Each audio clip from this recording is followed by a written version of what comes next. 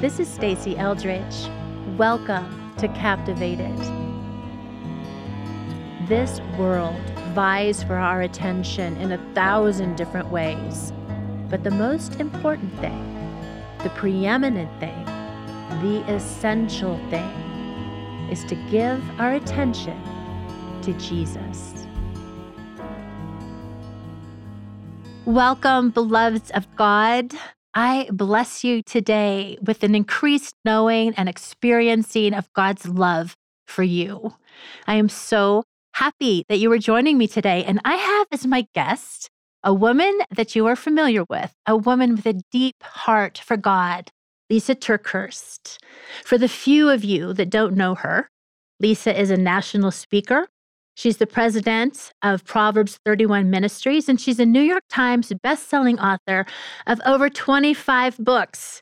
And she is a woman passionate about people leading authentic lives, growing towards a deeper walk with Jesus, and knowing healing and restoration in his love. Reading her books feels like sitting down with a trusted friend who's in this life with us. Lysa shares her multifaceted journey, and she invites us to take it with her, to know God more fully, to walk with him more closely, and to receive him more deeply.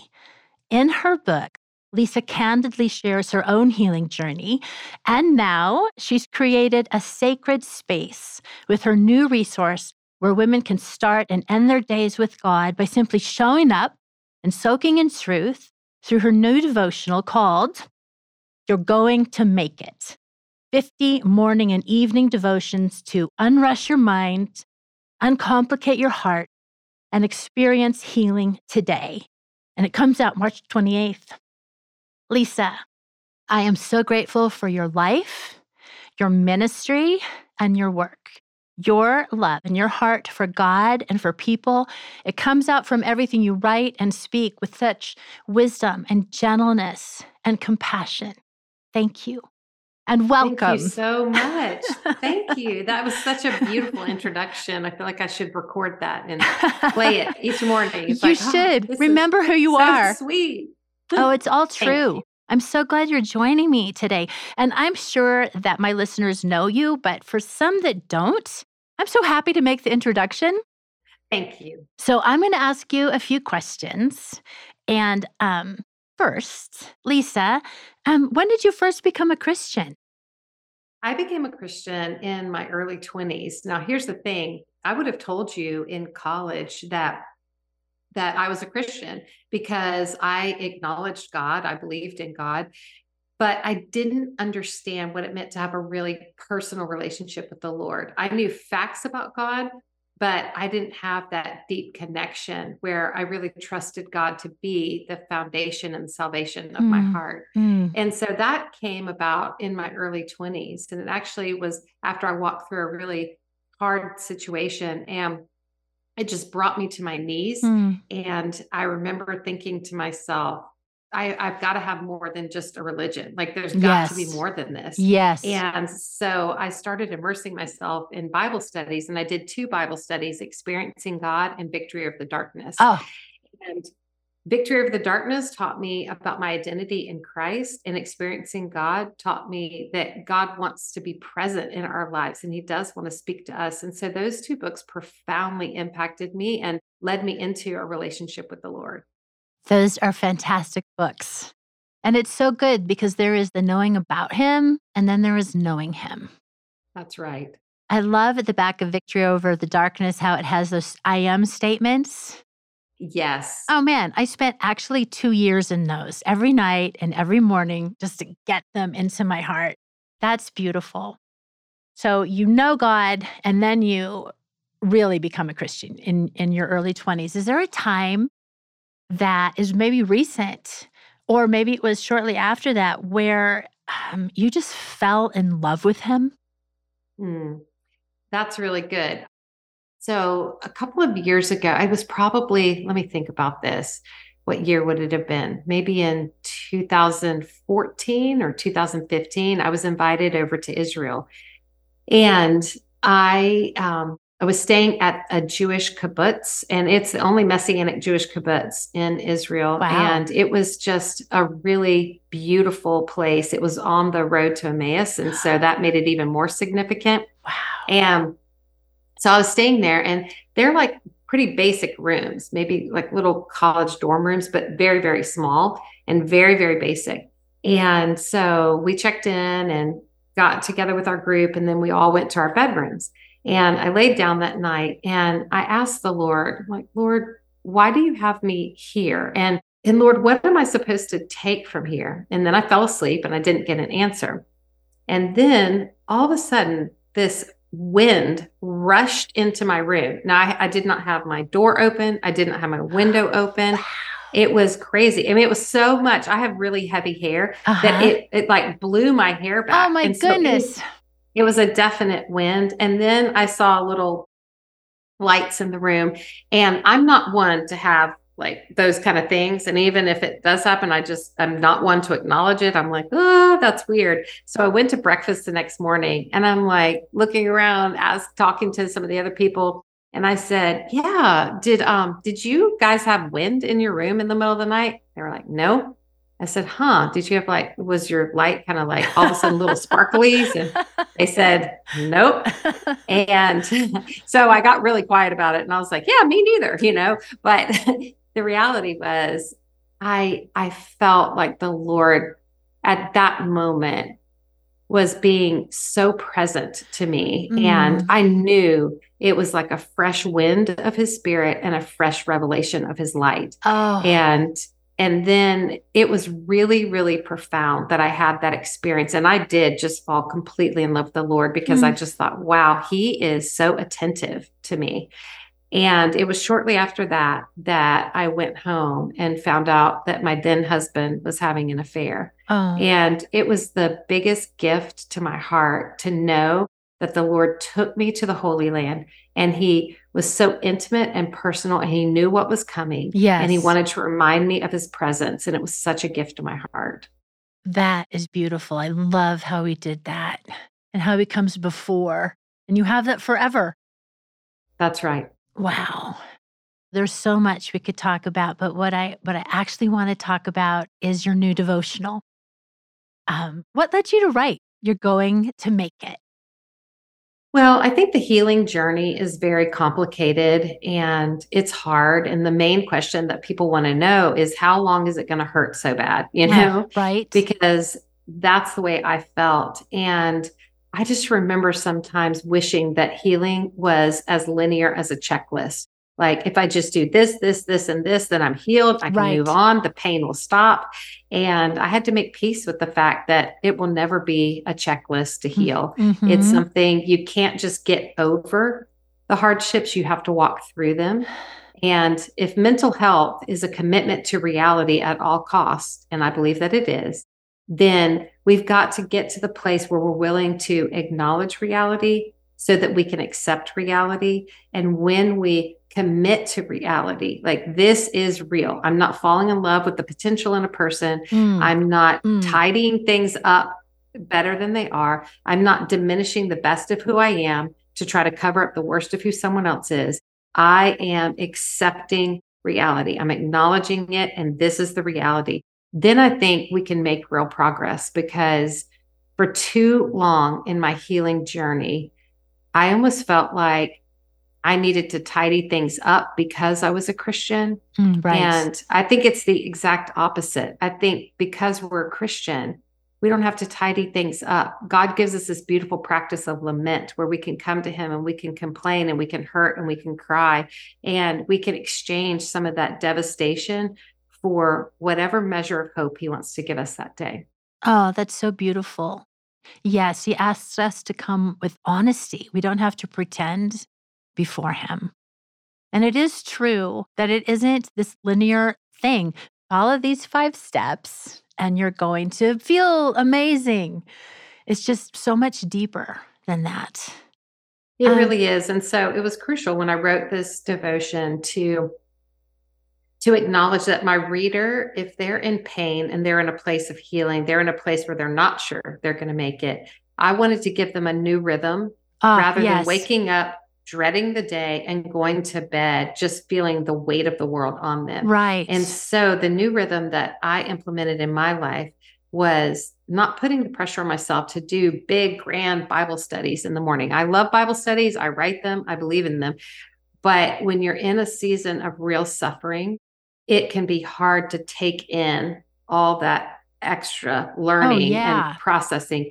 And I just needed a verse, a thought. I just needed to receive a nugget from the Lord. And Yes. so the rhythm that I implemented in You're Going to Make It is every day receiving from the Lord, and then every evening releasing to the Lord, so that we have a marked moment where we can say, I released my bitterness today. Now, does that mean that I don't ever feel bitter again? No, it may not even fix my bitterness in the moment, but at least I have marked moments where, as I'm making progress in my healing, I can look back and say, I really did give this over to the Lord.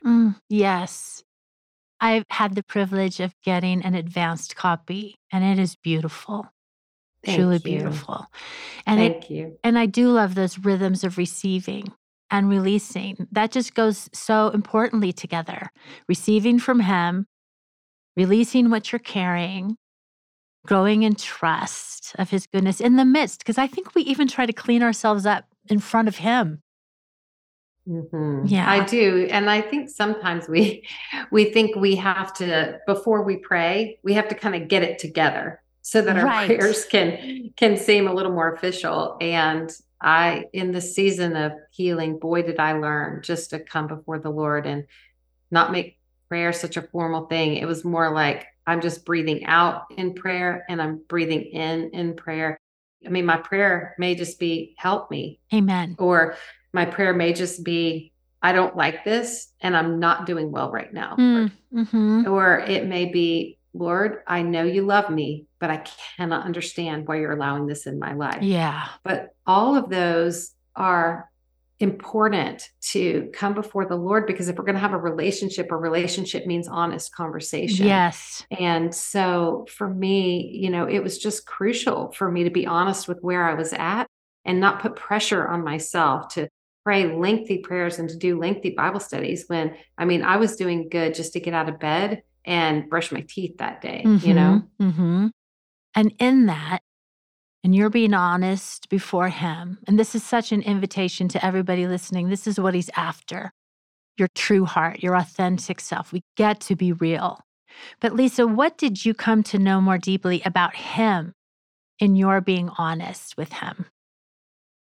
Well, forever I thought in order to heal and move forward, I needed to know why this was happening. I never pictured myself as a woman who found out her husband was having an affair and who was struggling with addictions. And I never thought I would witness, what we had built over the first 20 years of our marriage. We were married almost 30, but the first 20 years of our marriage, I felt like had such a beautiful, amazing family. And then all of a sudden, I watched the dismantling of that, and it was excruciatingly painful. And it was the back and forth of not knowing, are we going to make it? Are we not going to make it? And then promises given to me and then promises broken. And then hoping because it looked like things were going to turn around, and then having that hope absolutely shattered.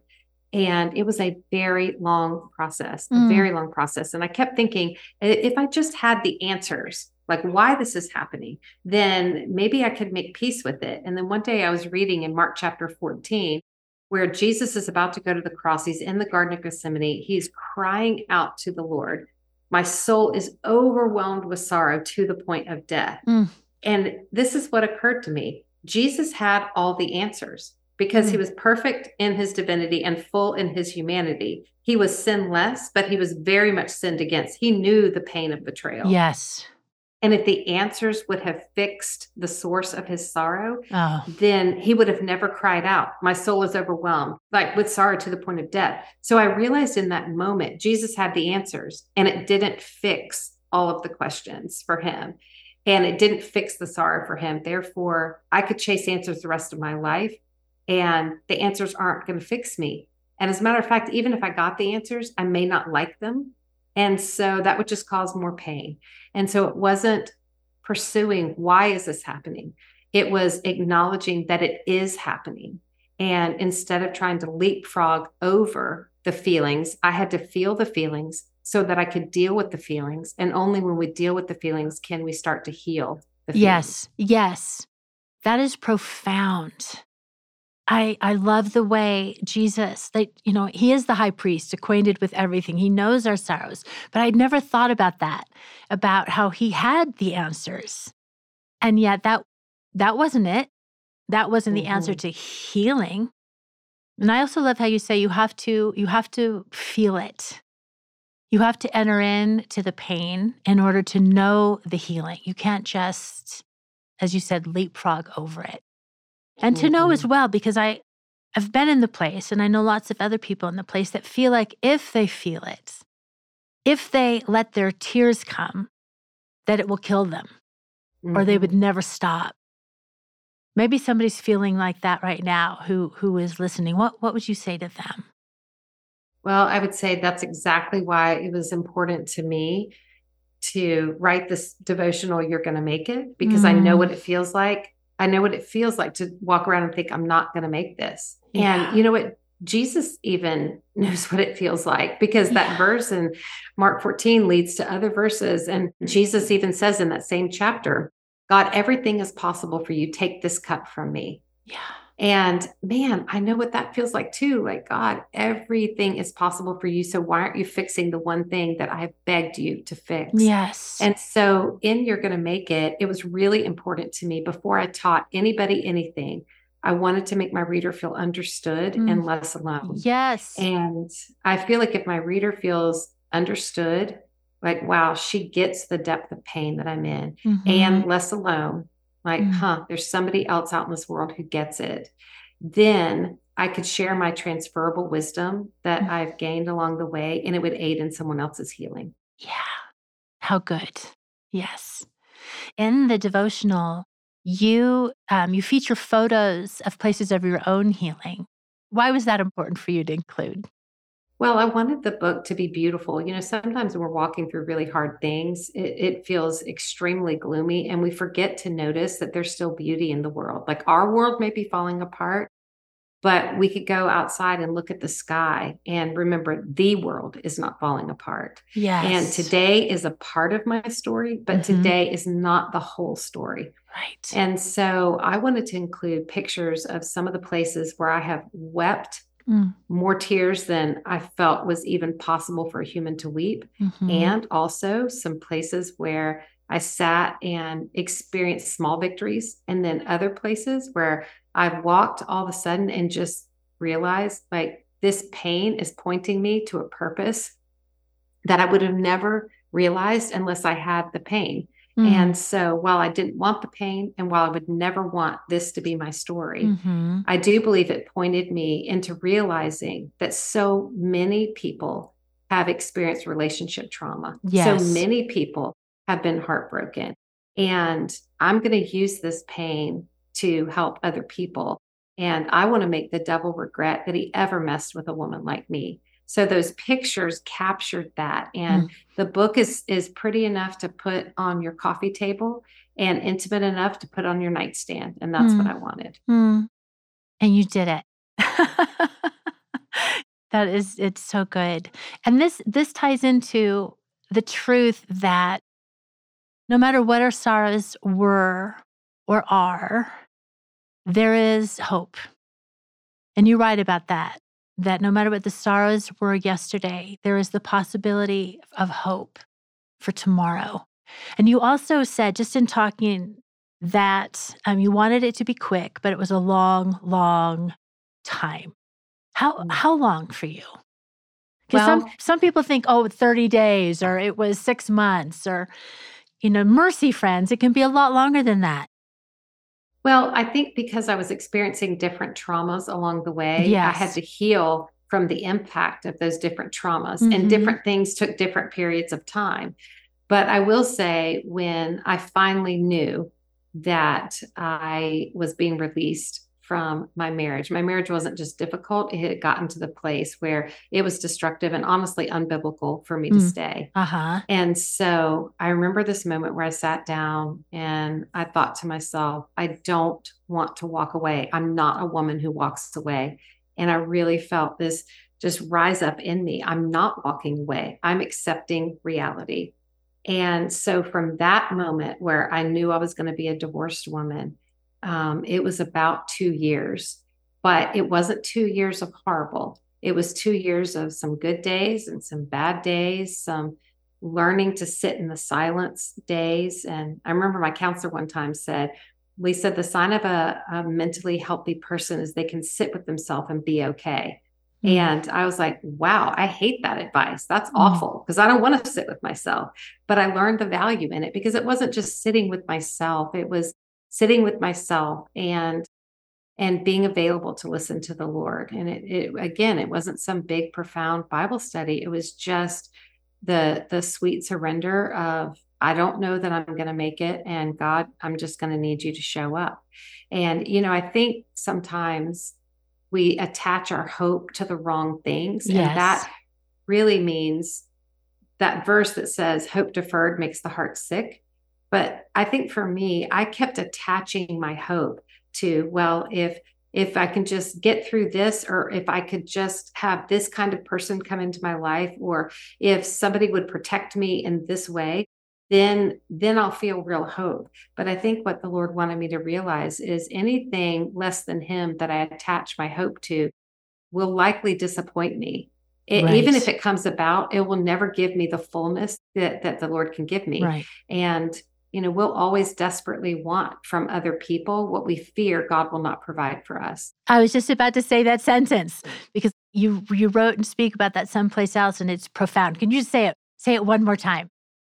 We will always desperately want from other people what we fear God will not provide for us. Right. And then that doesn't go very well, does it? Yeah. Right. The desire. And people are wonderful, and people Yes. can make us feel loved, and people can, bring us great happiness. God created us for community and all of that. And we do have legitimate needs when we interact with other people. All of that's good. But when our needs cross over into becoming demands, that's going to put a pressure on that relationship and that person that they were never meant to carry. Right, right. It's so good to be able to check your own heart and see, where am I going right now? Because when we demand from other people, then they fail us. They can't meet that, and they also feel the pressure of the demand. Mm-hmm. But I love that sentence. We're going to try to get what we fear we won't get from God. But when we come to know him more deeply, we learn that he is the only one that is going to satisfy the deepest desires of our heart. That's right. And I think as we wrap up today, I really want to get this part in too, is that sometimes we think in order for us to heal, the other person that hurt us, they need to do something. They need to say that they're sorry. They need to own what they did. They need to turn around and not do those things anymore. And the truth of it is, if we attach our healing to choices another person may or may not ever make, not only have we allowed that person to hurt us, but now they're hijacking our healing. So I had to learn to detach my ability to heal from the person who hurt me. So no matter what their choices were, I was still free to heal and to move forward. And I remember one day I just envisioned putting a stake in the ground, and I thought, my healing, my choice. And it was a real profound moment where I took back the ability to heal. They may never say that they're sorry. They may never owned what they did. They may never stop doing what I felt was so incredibly hurtful, but I'm not waiting on them to do anything. And I'm no longer attached to those decisions. I'm going to move forward because it's my choice to heal. Brilliant and so vital. Okay, one last question for you. How and where is God wooing you these days? I think reminding me that even though trauma was a part of my story, it's not going to be the whole story. And that there are going to be bright days ahead. There's still going to be sadness ahead. There's always going to be disappointment and sadness in life. But I do sense that a lot of the darkness and heaviness of the past season that I'm in. I do sense it lifting, and I'm past that 2-year mark, and it really does get better. And I want someone to hear out there, you are going to make it. It may take longer. It may not look anything like you thought it would look like, but healing is possible and you are going to make it. Ah, there it is. There it is. So, would you close out our time by praying for the people that are listening? Absolutely. Thank you. Thank you. God, we acknowledge today that the lens that we need to look through when looking at our problems is by acknowledging, God, you are good. Even when life feels good and doesn't seem good at all, God, you are still good. And God, you are good to us. I mean, relationships may not be good to us, people may not be good to us, but you are good to us. And God, you are good at being God. I don't have to carry the weight of trying to fix it all. My job is to be obedient to you. Your job is everything else. Hmm. And I'm going to look through that lens when looking at my problems today so that I can see a faithful God is bigger than all the problems that I'm facing. In your name we pray. Amen. Amen. We're going to put in our show notes all the many ways that people can get connected with you, Lysa. And thank you for being with us. Thank you so much. It was such an honor to be with you today. Thanks so much. And friends, yes, it's so good to remember that God is trustworthy and faithful in every season and every moment of our lives. We have hope because we have Jesus, and we want to press into the more together because he is captivating. And friends, right now, he is captivated by you. So until next time, God bless you.